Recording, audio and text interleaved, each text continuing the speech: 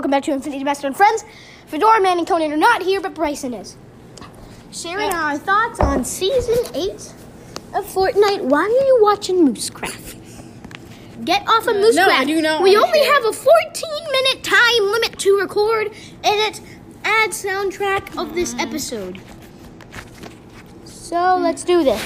You share your thoughts on Season 8 first. Share your thoughts! Who cares about the research? You obviously know that Season 8 has already happened, but for the people who haven't, don't have Fortnite. It's free on the Switch. It's free on everything. Okay. All right. So there's these two landing places that they added. They added a volcano place, and in Season 7 they added like an ice biome. So the ice biome is melting. They added a volcano in this season, and they also added like this pirate place and like pirate hideouts. They took away planes from Season 7, and amen.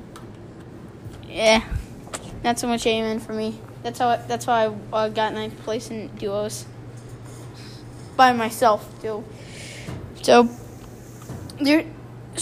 they took away shopping carts and replaced them with cannons. Now cannons are kind of better because it has all the qualities of a shopping cart, but the cannon part, you can shoot cannonballs and people out of it.